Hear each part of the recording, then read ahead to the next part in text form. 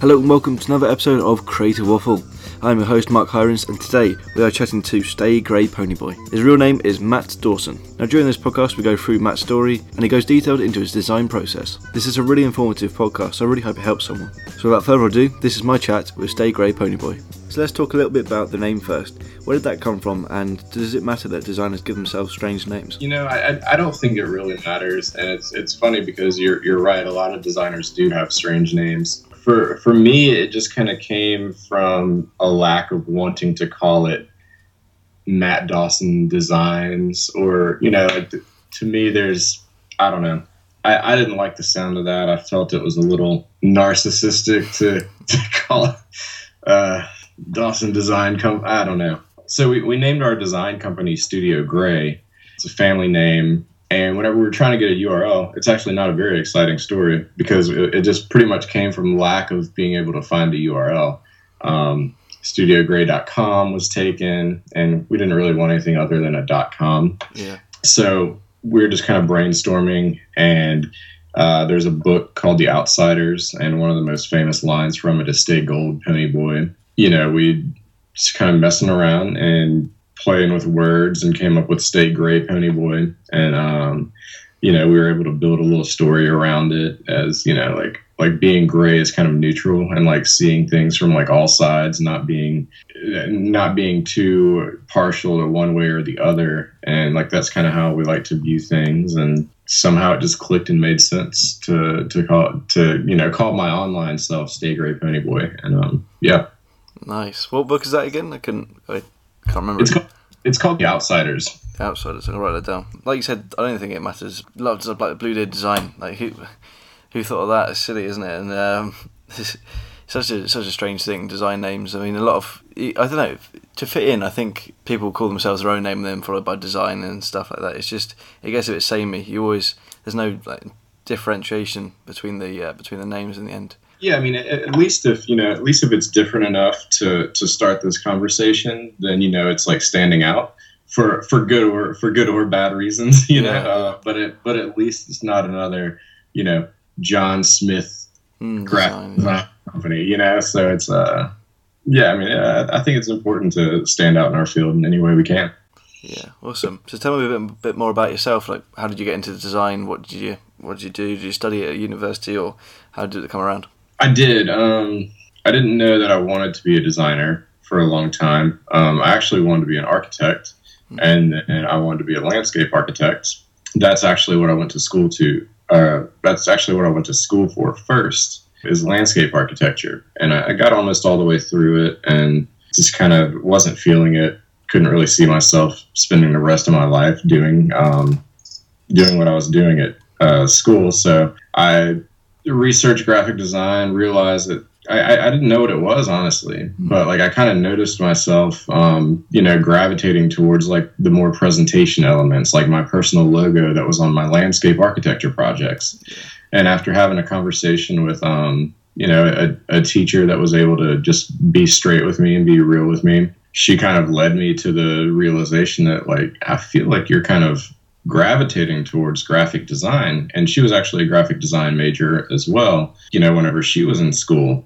So I trusted her word and, you know, kind of like looked into it more and was like, oh yeah, I am into this. I had no idea I was into it, but yeah. And I completely switched gears, much to the chagrin of my parents, and you know, like starting over from scratch. You know, like I had a scholarship that I'd completely like, you know, spent all of my previous 4 years, not wasted, but started over from scratch in graphic design.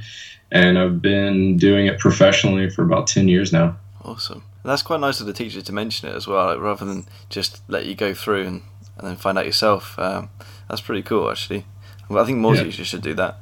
What sort of led you away from architecture the most? What sort of made you realise? You know, I loved a lot of design curriculums at universities. You know, they all start with the same core classes and courses, you know, like design theory, design elements, and you just learn the design basics and like the fundamentals. And those can be applied, you know, throughout any kind of design career path, and I really like that.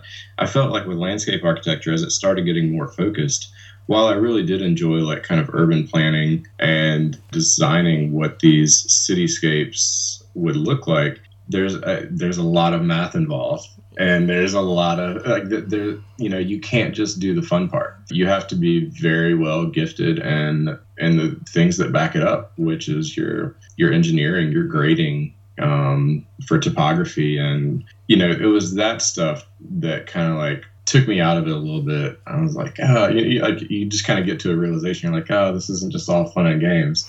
Luckily with design, it's mostly fun and games, at least for me. And I don't have to, I can use that part of my brain that focuses solely on the creativity versus the logistics of things. That's cool. That's cool as well. I've got like an interest, sort of like slight interest for architecture, and that's why I've been doing these buildings and these sort of things, sort of overlapping a little bit. So I can understand why, like you say, it overlaps, the subject overlaps with graphic design. Whereabouts did you go to university again? Or like college it's called? So I'm from the States, and I went to school at LSU, which is in Louisiana. Cool. What's the biggest takeaway you had from college? Like, is that realizing graphic design was your main thing, or? That was definitely whenever it clicked for me. You know, to be honest, even though I was almost done with landscape architecture, I really just felt like I was going through the motions. I feel like the biggest click for me, and even though I already spent 4 years in school, was whenever like I finally had that moment of realization, like this is what I really want to do. And you know, the previous 4 years were fun. Yeah. Don't get me wrong.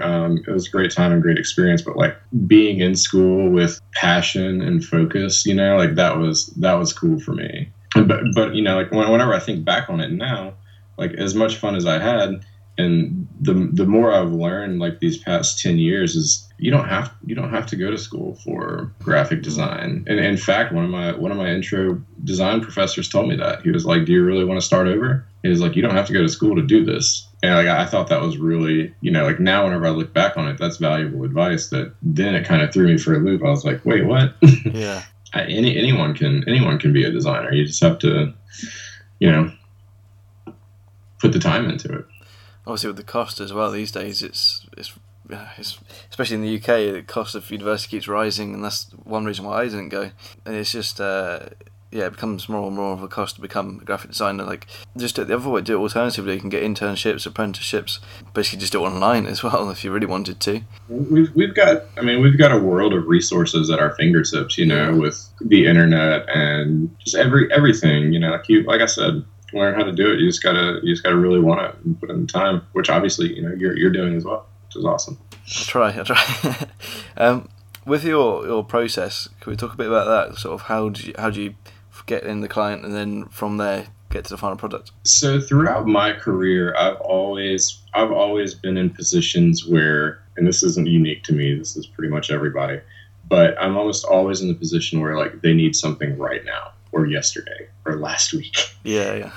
But what that kind of forced me to do at like an early stage in design was try to think 3 to 4 steps ahead. And while I was doing a lot of advertisements and editorial work with my first jobs, and those were very, very fast-paced environments, learning to think that way has kind of helped me streamline my process now to where now mostly I do branding and identity. So, you know, like even though I have plenty of, you know, field notes lying around, I fill them up with notes. I don't fill them up with sketches. I've never been like a thumbnail kind of guy because again, with the speed and efficiency in which things need to be done, I don't have a lot of time to do that. So what I've trained myself to do is if I have a conversation with a new brewery that's about to open up, my sketches start going in my head while I'm having that conversation with them. Yeah. That's my process, is talking with them and getting ideas brewing in my head to where I can go straight into the design process. Now I get that a lot of people like to draw, and that's perfectly fine. I respect the ones that do that, but it's just never been.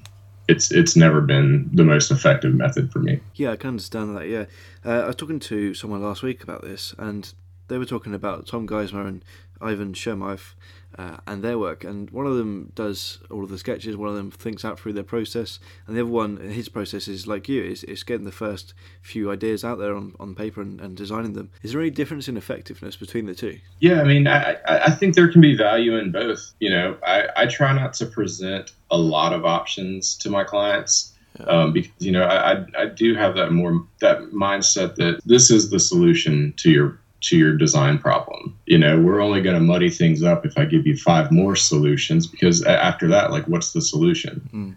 So I try to stick to a couple of concepts that I'm fairly sure are going to hit the mark. And I think by having the process begin and end in my head helps me streamline those couple of concepts versus a book filled with things. And I don't know. It just doesn't work for me, but like, there's no right or wrong with it. I suppose it's different. Yeah. Like you say, different personal ways of doing it as well. If you feel more comfortable doing that, then just go with that. So was there any difference? Did you notice any difference between the process you're doing now and then when you were at the agencies? Honestly, a handful of the agencies that I worked with wanted to see multiple concepts. Yeah.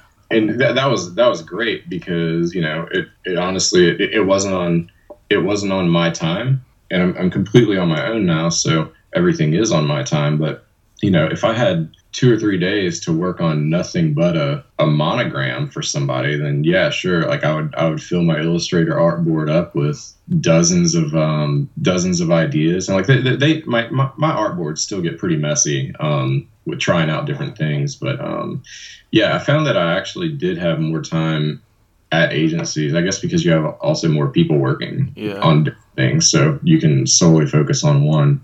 But yeah, I definitely had more time to flesh out concepts in a more team-oriented environment. Yeah. I mean, that's what I sort of found as well. There's although it seems to be, when I've done a few internships, and it seems to be very, very fast-paced. They want you to just get it done quickly. It's sort of like they expect you to sketch a little bit.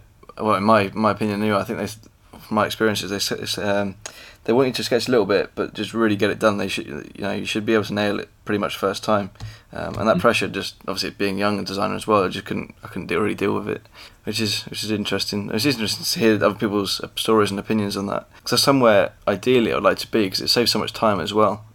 From a time perspective. I love your background, by the way. Like just all the pictures on the walls, and I saw a picture on Instagram yesterday. Or was it? Yeah, yesterday, and it's fantastic. I love it. I have to do some more of it. It's only going to last a few days before I have to clean it all up again. But yeah, it's been a nice, relaxing. My mind can relax more whenever the space around me is clean and clutter free. So that makes sense as well. Because I was watching another video, and they were talking about sort of your senses being overloaded with things, and just we don't really know how much that actually impacts us. If you've got too much stuff around you, your eyes keep darting around the room and overwhelming, and you can't really focus. Which is fair enough, and I get that as well. Like with an Xbox over there, and it's being a family room, we've got people coming in all the time. Yeah, so it just makes sense. So yeah, so at the ideation bit, like you say that you don't do too much sketching, and you try and present a few ideas. How do you come up with those ideas, and how do you convince yourself that they are the ones? It really just I've learned to kind of hone in on what like the client's asking for, and what it is that they're ultimately trying to get. I try to have them be as much a part of the process as possible. And now some people really like that. Some people just want to like wash their hands of it and have you do it. But I try to get into their head and really feel out what it is they're looking for. I do this thing I call a visual audit with them.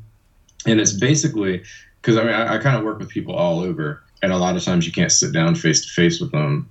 So what I try to do is, we talk about their project, we talk about the feel, the perception that they want their customers and their clients to have when they think of them, and like all that stuff is great, like their words, and obviously I can pick up on what those words mean and how to visually articulate them. But then I try to get a sense of who they are as like a visual person. And so I'll ask them to give me examples of people in their field that they think are doing it right, examples of people in their field that they think are doing it wrong. And then I also typically get a Pinterest board of their likes and dislikes. And those likes and dislikes they don't have to just be logos. It can be cereal box packaging at the grocery store, it just kind of gives me a glimpse into what resonates with them. So I can take our conversation, I can take a visual style. Now, don't get me wrong, they're not going to get a copy of something that they told me that they liked, but it gives me an idea, like, okay, well, if they have a bunch of hand lettering on their dislikes, then I'm not even going to waste their time or my time by doing a hand lettered piece for their restaurant. You see what I mean? That makes sense, yeah. It kind of helps shave down and distill the look and feel I'm going to go for, and to also make sure it hits their needs and their clients, needs. That's a good point, actually. One thing I thought of whilst you're talking about that is I don't think myself and a lot of new designers do that enough. I don't think we ask enough questions about the clients and how they can really understand what they're thinking, because it's sort of like a guessing game if you're not doing that. It is, and I mean, it doesn't always go that smoothly. There are still some people that, like I said, some people don't like to be a part of that process, and some people, they want to see multiple options, and they want to say, well, I came to you for a reason, and I get that, but just like anything, the more information you have, the more tools you have to build from. What do you do with those people that do say, can we see more options, or kick up a bit of a fuss? That's a tough one. I've had instances before where you'll get a client that says, I'll know it when I see it. Yeah. Pretty much the worst thing to hear. And honestly, we've just I've had to part ways with a couple, and that's okay, because I honestly just can't keep churning out ideas for this person and have if we can't have a conversation and like a relationship to get to a point where like we're both vibing with each other, then we're probably not that suited to work together. I've gone through a handful with people, and ultimately just kind of comes down to, okay, well, maybe we're not the best fit. That's okay. You win some, you lose some, and luckily those are very rare when that happens, but it happens. Yeah, exactly. And sometimes you even get some red flags when they send you an email, or because there's something like going back to the new designer thing. I'm trying to find, trying to understand what those red flags are and what I'm looking at, and making sure that I don't try and pick up too much work that has too many red flags in. Red flags to me, the biggest red flag is whenever I get an email or an Instagram message that's just how much do you charge for a logo? That means that to me, what that red flag is all about is that they don't really care about anything else than how much it's going to cost them to get something. And that, they don't really value the time and product that's going to come out. They just want to know the price. So that's a big red flag for me. And those I kind of, just immediately will reply with a number, and knowing if they kind of scoff at that number, then I was right. But that's my biggest red flag. Another red flag is whenever they're also a bit of a creative. Right. And like I said, I like people to be hands-on, but sometimes people want to be too hands-on. Yeah. And I've had people take what I give them and alter it and be like, well, what about this? And how about this? And that's kind of a red flag to me. Whenever they want to be involved in the process, like collaborating via conversation is one thing, but whenever they hired me to do a task and they want to get in there and alter the task, that's it doesn't sit very well with me. Yeah. And also, what do you do with revisions as well? Because that's a big thing, and you can spend a lot of time on them. Yeah, I mean, you can go back and forth forever with revisions. I try to, again, I feel like I've worked out a pretty good system with our conversation, the visual audit, and knowing their tastes, to where, I have it in my contracts that, after you've approved the concept, we'll do one round of revisions. And I try to reiterate, get them all out, really, even if they send me an email, here's what we want done, I'll send it back, be like, are you sure? Look again. Because I don't want to charge them extra, if they miss something. And a lot of times people are just quick to think, they'll see one thing and be like, oh, change this, but they didn't really look at everything they want changed. I try to do one detailed round of revisions. And if you put a price point on any further revisions, you'll see how quickly that makes them okay with what you give them. And it's not to get out of it, but like what I've found, and not to sound conceited, but most oftentimes, like the first thing we give them as designers is going to be like directly from our mind to our hand to the screen to them, the best thing we think for them. After that, that's the most direct connection we have with them. But after that, and they get it and they show it to their brother-in-law or their neighbor and this and that person, like that's whenever things start getting diluted. And that's whenever a great design can turn into a mediocre design or something you don't even want to share with people because, like it had so many other hands go into it. Yeah, you got to be careful with that sort of stuff and make sure it's outlined in the contract. I think I'm learning a lot here today. I haven't had a proper, if I'm being honest, I haven't had a proper client in for about half a year now because it just dried up last year.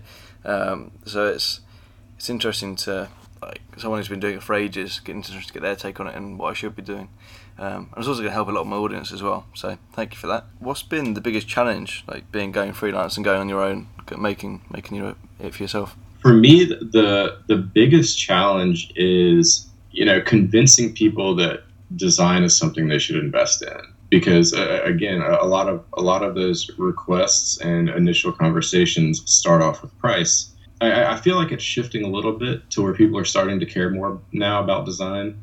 But that's the biggest challenge to me is convincing someone that, like you need to invest in your brand just as much as you need to invest in these kitchen items. Like it's just as an important piece of your business as this cooler that's going to, keep all of your food fresh for your restaurant. So like I'm still learning how to do that. Like I don't have the best answer for people sometimes, but like that's definitely a challenge that I think we all face all the time. What would the number one thing you say to someone who's challenging that? The number one thing I say is that you only have one chance to make a first impression. Humans are visual. Like we're visual people. If this new bakery is opening up and they quickly slap together a logo just so they could open, it might not make the best first impression. Like they might have the best item in the world, the best product, but if it doesn't attract people, then you've got to get people in the door. And you can't be like, oh, we'll fix the logo later because 6 months down the line their business might have floundered for visual reasons. So if you can have a great looking brand coupled with great product and great service, those are the tools to set you up for success. And like that's what I try to impart on people that want a 99designs.com logo. Some listen, some don't. That's a great bit of advice though. So the last three questions I try and ask everyone is your best purchase under £100 or dollars in your case. Best purchase under $100. Wow. I'm trying to look around right now and see. Some good artwork behind you. Yeah, I'm trying to find something that's useful there. Yeah, definitely. Under $100 as well. It's quite hard one. Yeah, that's the tough part. Yeah, I'm really not. I'm kind of at a loss right now in here. If I'm talking about like any tool, yeah, and it sounds like an outdated thing to buy, but I bought a cheap printer, scanner, and copier, and that thing has been pretty valuable. Like I feel like that's not a big necessity for people anymore. Yeah, it's come in handy far more times than it's collected dust. So if I'm talking about a useful item in my office, that's been pretty good. What's your? I mean, you've given tons of advice already, but what would be your number one bit of advice to creatives out there? Nothing really prophetic, like like do the work or like nothing like that. 'Cause like that's all stuff we know. I think my biggest piece of advice is to just be patient. Everybody wants to start at the finish line, but there's I see it with a lot of young designers. Hell, I see it with older designers too that just aren't where they want to be. But like maybe it's because they just haven't given it enough time yet. So yeah, just be patient with yourself, and things will happen. Awesome. How do you want to be remembered? Yeah, that's a good one, man. I don't think I want to be remembered in any sort of big way. Wow, that's a tough one, because like I feel like there are certain groups and people that I would want to be remembered by certain ways. Just helpful and humble. You know, I don't want people to think of me and be like, oh, that guy had a big head and he's full of himself. And helpful and humble seem like two good attributes for people to. If someone can walk away from a conversation with you and think those two things, I'm okay with that. You've definitely done that today for me. Thanks. How can people stay in touch with you and contact you and reach out to you? You can find me on Instagram at StayGrayPonyboy. And then again, you can find me online at StayGrayPonyboy.com. Awesome. So there's that. Fair warning, my website is woefully outdated. Luckily, Instagram's kind of a real-time portfolio, and you can see all my most current work and get in touch with me there. Perfect. Thanks very much for being on the show. Yeah, absolutely. Thanks, man. Thank you very much to Matt for being on the show. I really appreciated his time, and chatting to him was really good. I learned a lot about how he conducts his process in design. I hope this episode helped you too. It gave a lot of insight into a design process. Some really valuable tips to take away from this one. So if you did learn something from this episode, don't forget to share it with a friend. Like, comment, subscribe, whatever you have to do. Thanks very much, and I'll see you in the next episode.